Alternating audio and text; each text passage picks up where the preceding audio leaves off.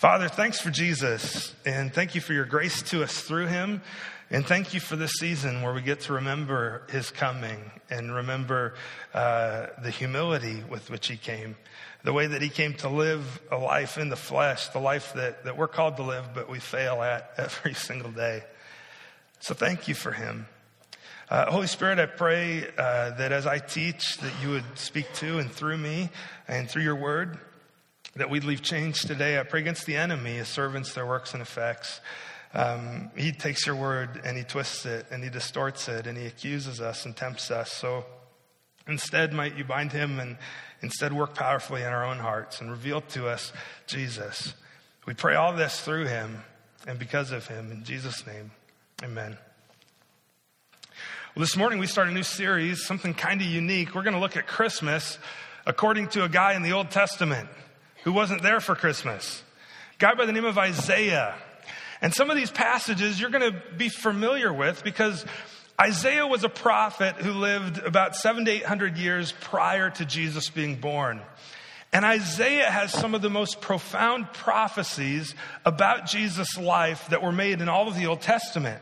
And what's amazing is that each prophecy that Isaiah made about the coming Messiah came true. It came true.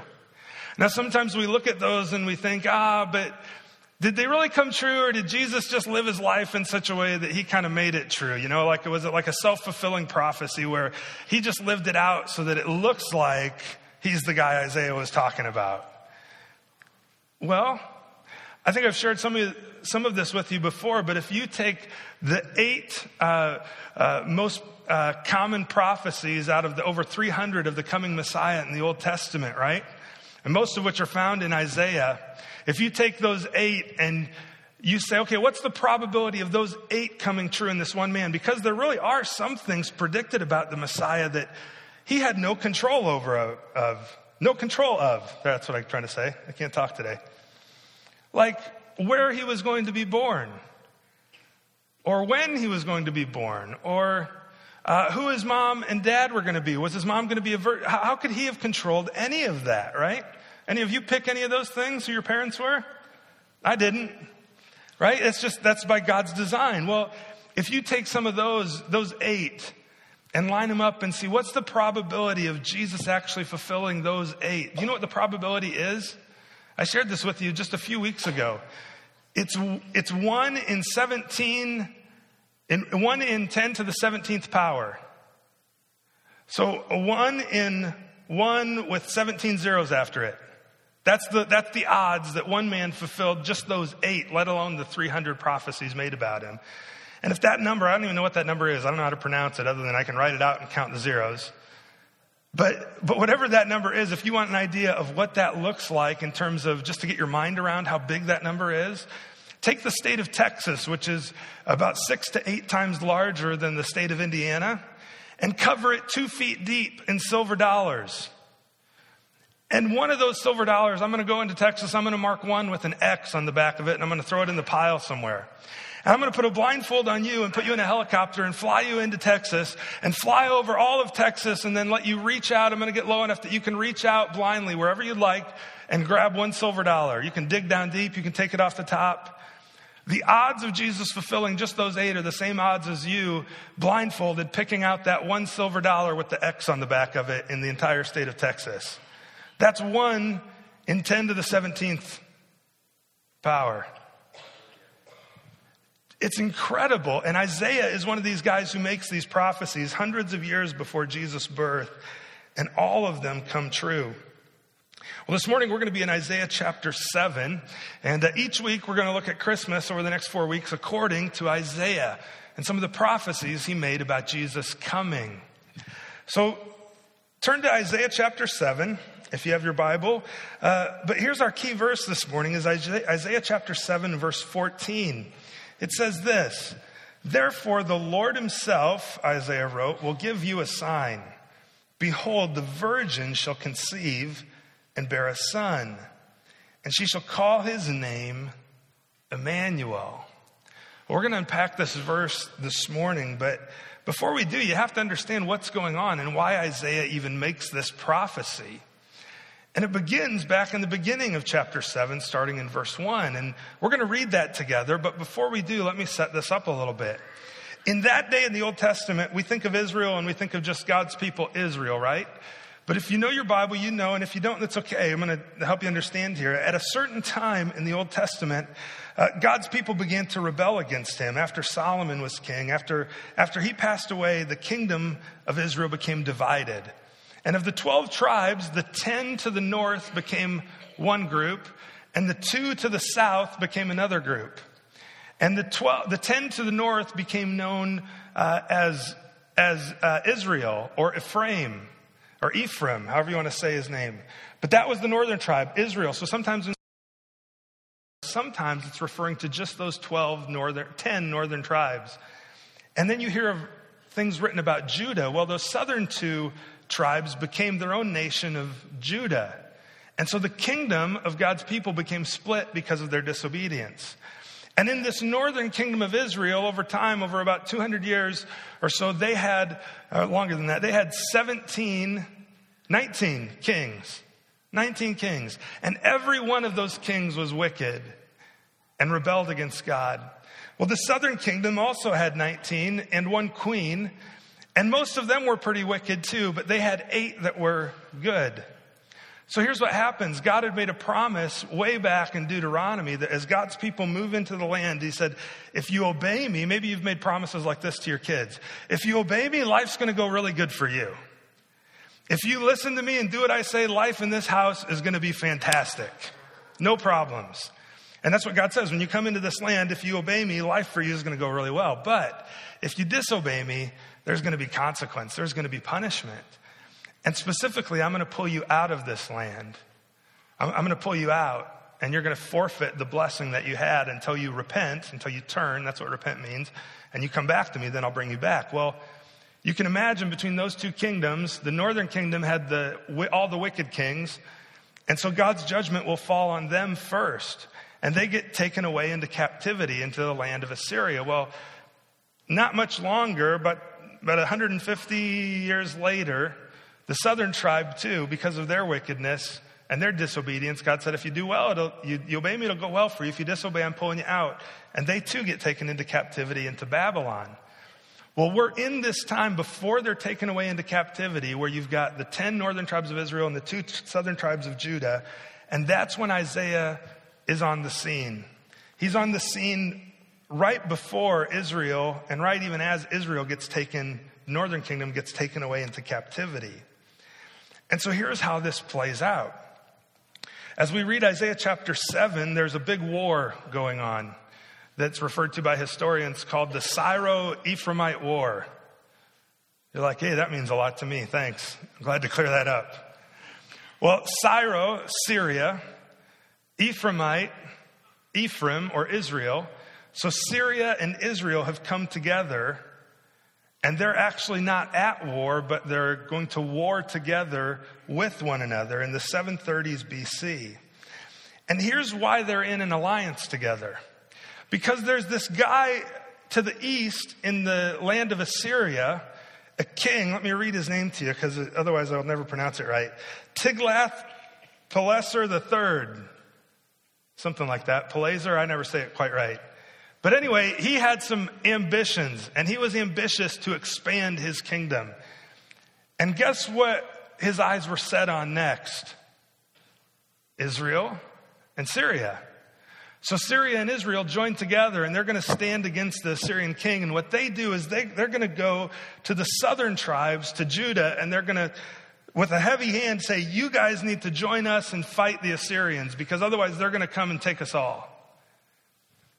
And that's the background of what's going on here. The Syrians and the Israelites are trying to get the Judites, get Judah to join them in battle against the Assyrians. But we're going to find out is that their plans fail. So let's begin reading in Isaiah chapter 7, verse 1.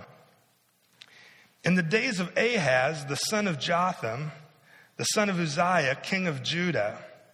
So this is the days of a guy by the name of Ahaz. And Ahaz is currently the king of the southern kingdom of Judah.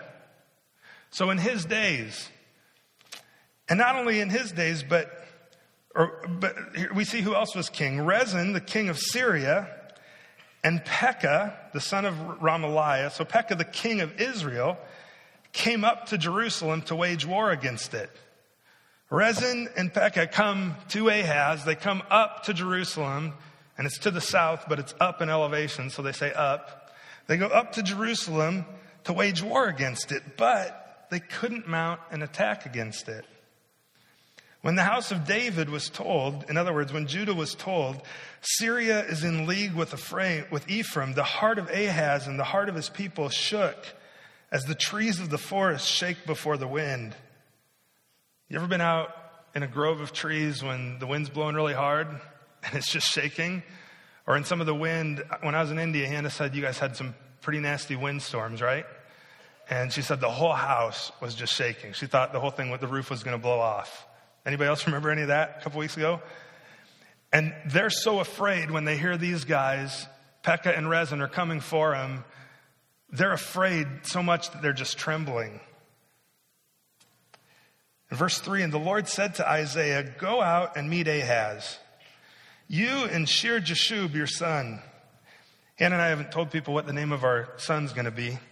That one's on the list, just so you know. No, I'm just kidding. Isaiah's curious because as a prophet, all of his kids have names that are really meaningful. And this one means a remnant will return. So remember, they're going to get taken into captivity, but Isaiah prophesies by naming his son, saying, don't worry, a remnant is going to return back. God's going to be faithful to return him. But anyway, go out and meet Ahaz, God says to Isaiah, you and Shear-Jashub, your son, at the end of the conduit of the upper pool on the highway to the washer's field. Now, here's what God's telling Isaiah. He says, Ahaz is out along the city wall where the water's coming into the city. He's checking that out. You need to go out and meet him there. Why do you suppose the king would be out checking the water supply into the city? We just read that he's scared, right? He's trying to make sure that if they get attacked, they're still going to have water and they're still going to make it. So God says to Isaiah, that's where he is. Go out and meet him there and take your son with you. And maybe take your son because his name will be a reminder to him that even if things get as bad as possible and you get taken away into captivity, God's going to be faithful to bring some people back. And he says, verse 4, say to him, be careful, be quiet, do not fear, and do not let your heart faint because of these two smoldering stumps of firebrands at the fierce anger of Rezin and Syria and the son of Remaliah. God says to Isaiah, tell Ahaz, don't worry about these guys. They're flamed out, in other words. They're all bark and no bite. They're not going to hurt you. They look fierce, they look scary, they look terrifying. And by human standards, they probably are. But trust me, you're going to be okay. Don't fear. Just be quiet. Quiet your heart. Don't fear. Don't let your heart faint because of them. And here's why. He says, verse 5, because Syria with Ephraim, the son of Remaliah, has devised evil against you. Don't fear their evil. They say they're going to let us go up against Judah and terrify it. Let us conquer it for ourselves and set up the son of Tabeel as king in the midst of it. Ahaz is afraid somebody else is going to be put in his place as king. Thus says the Lord, verse 7, the Lord God, it shall not stand. Their plans shall not stand, and they shall not come to pass. Isaiah, you go tell Ahaz that. Their plans, they're not going to happen. Thus says the Lord. Now, when you hear that, God keeps his promises, every one. And if God says it's so, it's going to be so. And if he says those plans aren't going to happen, those plans are what? Not going to happen. Verse 8, for the head of Syria is Damascus, and the head of Damascus is Rezin. And within 65 years, Ephraim will be shattered from being a people. In other words, within 65 years, they're going to be taken into captivity because of their disobedience.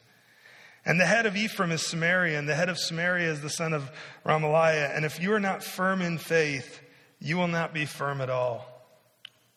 This is a really powerful statement as we lead up to the prophecy Isaiah makes about the coming Messiah.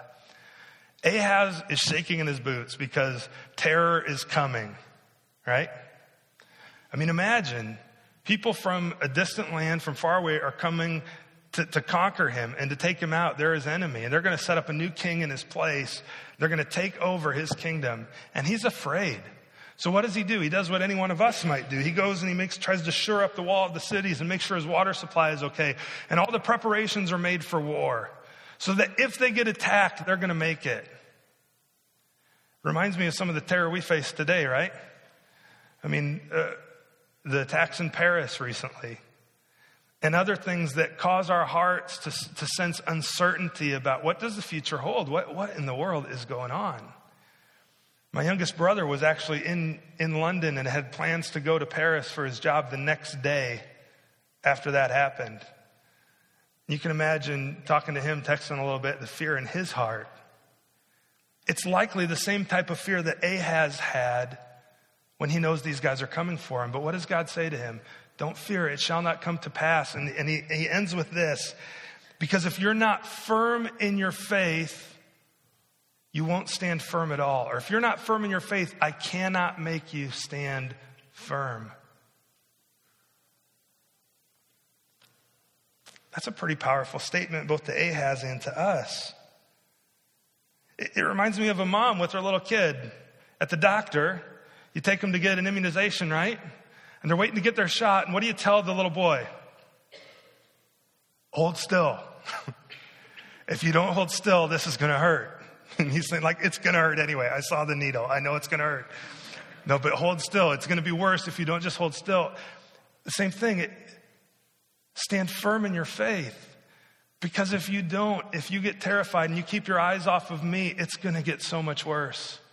I can't make you stand firm if you don't stay firm in your faith. Like with the little kid, I can't help you with this if you don't hold still. And that's what he's saying to Ahaz. If you don't have faith, I cannot help you stand firm. We've used this definition of faith a lot, that faith is believing God's word, and then it's acting upon it. So it's not just believing it, but it's putting it into action, acting upon it. The tough part is no matter how I feel, because sometimes, let's be honest, we don't want to obey God's word. Ahaz, I'm guessing, is feeling terror. He's not so sure about this. But he needs to believe God's word and act upon it no matter how he feels, because God promises a good result when we do that. Believing God's word, acting upon it no matter how I feel, because he promises a good result. And God says, if you stand, you got to stand firm in your faith, or I cannot help you stand firm. Well, you would think if you're Ahaz and you have a prophet come to you who's been known to prophesy for God, who's seen a vision of Jesus on his throne, who's known for this, and he comes to you, you'd think if I'm Ahaz, I would hope if I'm Ahaz, I would go, okay, you know what? I'm still terrified, but I'm going to trust God. I'm going to quiet my heart. I'm going to have faith so that God can help me stand firm in it. I'm going to trust him. I'm going to believe his word. I'm going to act upon it, even though I don't feel like it, because he promises a good result. Sadly, that's not what Ahaz does. We learn elsewhere that Ahaz actually goes and forms an alliance with the Assyrian king. And instead of finding his hope from God, he finds his hope and his security in the king from Assyria. And basically he says to them, I'll partner with you and I'll deliver Israel and Syria into your hands. Just leave us alone. Just leave us alone. Well, that's what happens. We find out later.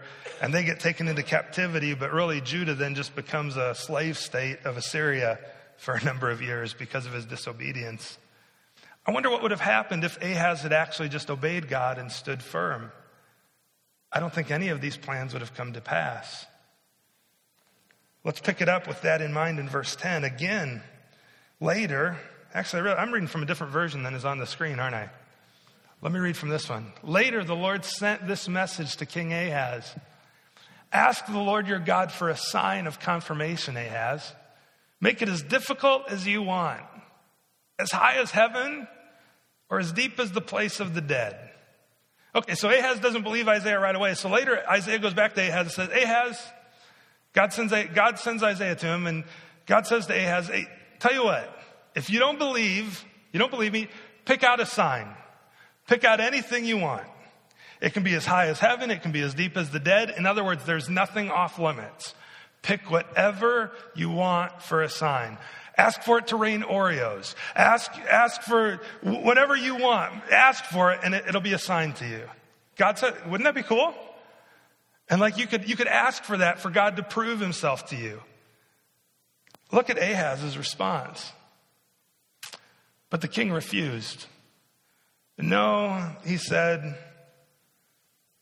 I won't test the Lord like that. Or in other translations it says, I will not put the Lord to the test. Now it sounds really pious on Ahaz's part, doesn't it? Like, man, Ahaz, he's such a spiritual guy. He doesn't even want to test God when God says, test me. But really, you know what's happening here is Ahaz is all show, and he's covering up for the fact that he's already put his trust in the Assyrian king and not in God. And he's like, I won't put him to the test. And the truth is because he's already put his trust somewhere else. Then Isaiah said, listen well, you royal family of David. He had been addressing Ahaz, but now he had been addressing Ahaz, now he's addressing all of Israel. One of the things that's curious here to help us understand this, and then I promise we're going to get to that prophecy. It's in the next verse. But originally when Isaiah is speaking to Ahaz, he's speaking directly to him. But in verse 13, he switches to the whole people of Israel. And keep that in mind here as we read, and I'll explain it. The royal family of David, isn't it enough to exhaust human patience? Must you exhaust the patience of my God as well, Isaiah says. And he says, all right then, the Lord himself will give you the sign. In other words, if you're not going to pick a sign, God's going to give you a sign. Look, the virgin will conceive a child. She'll give birth to a son and will call him Emmanuel. Now, we read later in Matthew that Matthew actually quotes this as it relates to Jesus. But why is this a prophecy to Ahaz as he's waiting from battle, he's fearful in battle 800 years prior? It seems like if God tells him, hey, pick a sign, Ahaz, and then Isaiah says, okay, you're not going to pick one, fine, God will give you one, here's what it is. Is this a sign? Isn't this a sign to Ahaz? Like what happens here why doesn't it happen for 800 years? Well, a couple things to understand in this sign. One is in prophecy, sometimes there's what we'll call a double fulfillment. There's a near term where it comes true, and there's longer into the future where something else about it, a more fuller understanding of it, comes true. And so in this day, we're not going to get into all this. I'm just going to mention it quick and we're going to move on. But I believe the near term fulfillment of this for Ahaz was actually another son born to Isaiah. And Isaiah would have another son, and it would be a sign to Ahaz that, hey, here's the deal. God's going to keep his promise, and you should have trusted him, and now it's just simply not going to go well for you. That's the Cliff Notes version. But then also we find out in Matthew, 800 years later, that this was a sign of the Messiah, because Matthew relates this or interprets this as referring specifically to the birth of Jesus being born of a virgin. Now, when we come to a passage and you're not quite sure how to interpret it, you always look to the rest of Scripture to make passages that aren't real clear. And Matthew interprets it for us. So we know clearly that this is a prophecy about Jesus, even though in the near term, it was a prophecy for Ahaz and his disobedience. Ultimately, God uses it as a prophecy for the coming of Jesus. And so that's where we're headed this morning. Is we're going to look at this prophecy in verse 14, that the Lord himself will give you a sign. Behold, the virgin shall conceive and bear a son, and shall call his name Emmanuel. What I want you to see this morning is how Jesus comes. How Jesus comes. And first off, Jesus comes as a sign. Jesus comes as a sign. What's a sign? A sign's something that points you to something else, right? You come in the building, maybe you're new this morning, maybe today's your first day here, and you came in and you're like, where do I go? And you might be looking around for signs to point you in a certain direction, to direct you somewhere.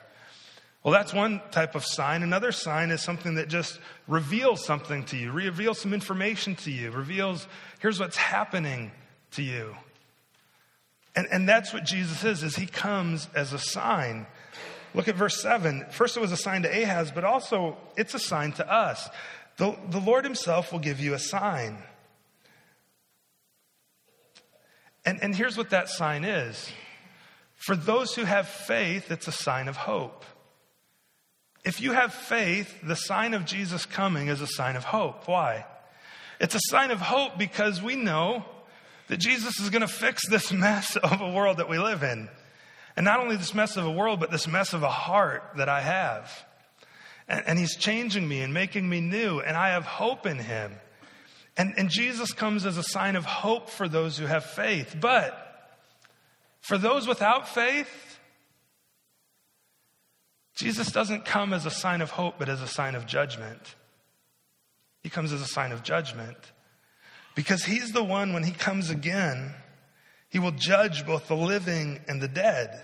And the judgment won't be like we think, or like you see in the movies and you see on TV where, boy, should you be saved? Should you be in heaven or not? Well, let's put all your good things on the scale with your bad things and see if the good outweighs the bad. That's just not how it works. Because number one, there's more wickedness and evil in each of our hearts the good would never outweigh the bad, for one. And second, because the standard isn't relative to more good and less bad, but it's Jesus and it's perfection. So it's all good and no bad. And it's a sign of hope for those who believe because Jesus gives us his righteousness and he takes away our sin. But for those who don't believe, it's a sign of judgment because that scale will never come close to balancing. It'll always be the bad outweighing the good completely because of the wickedness of our heart and our sin.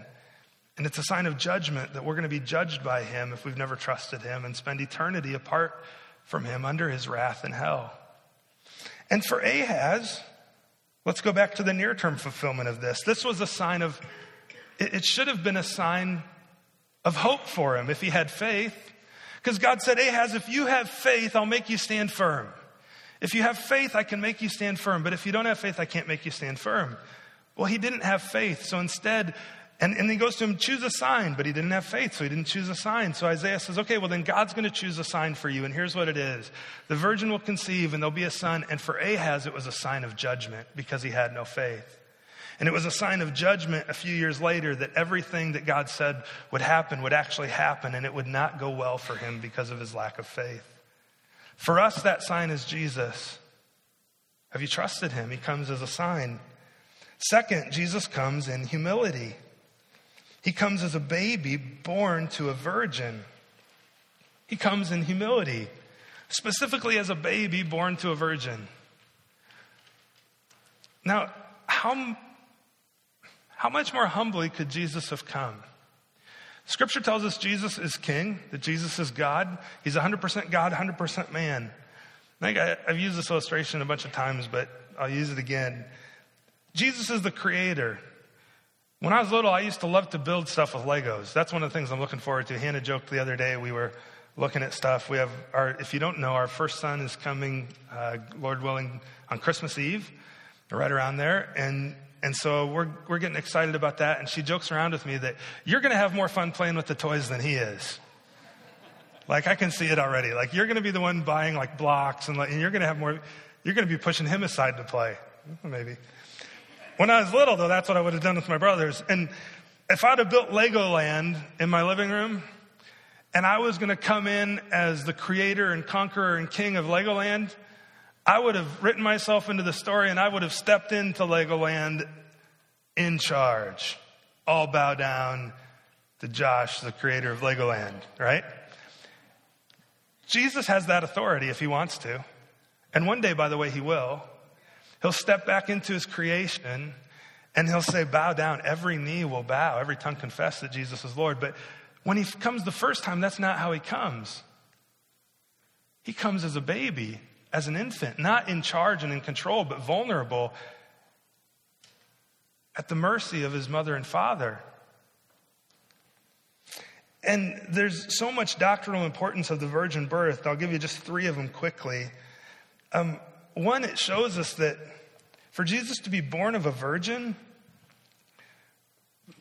we've had health class. We know where babies come from, right? We don't need to cover that. So for him to be born of a virgin is clearly a miracle.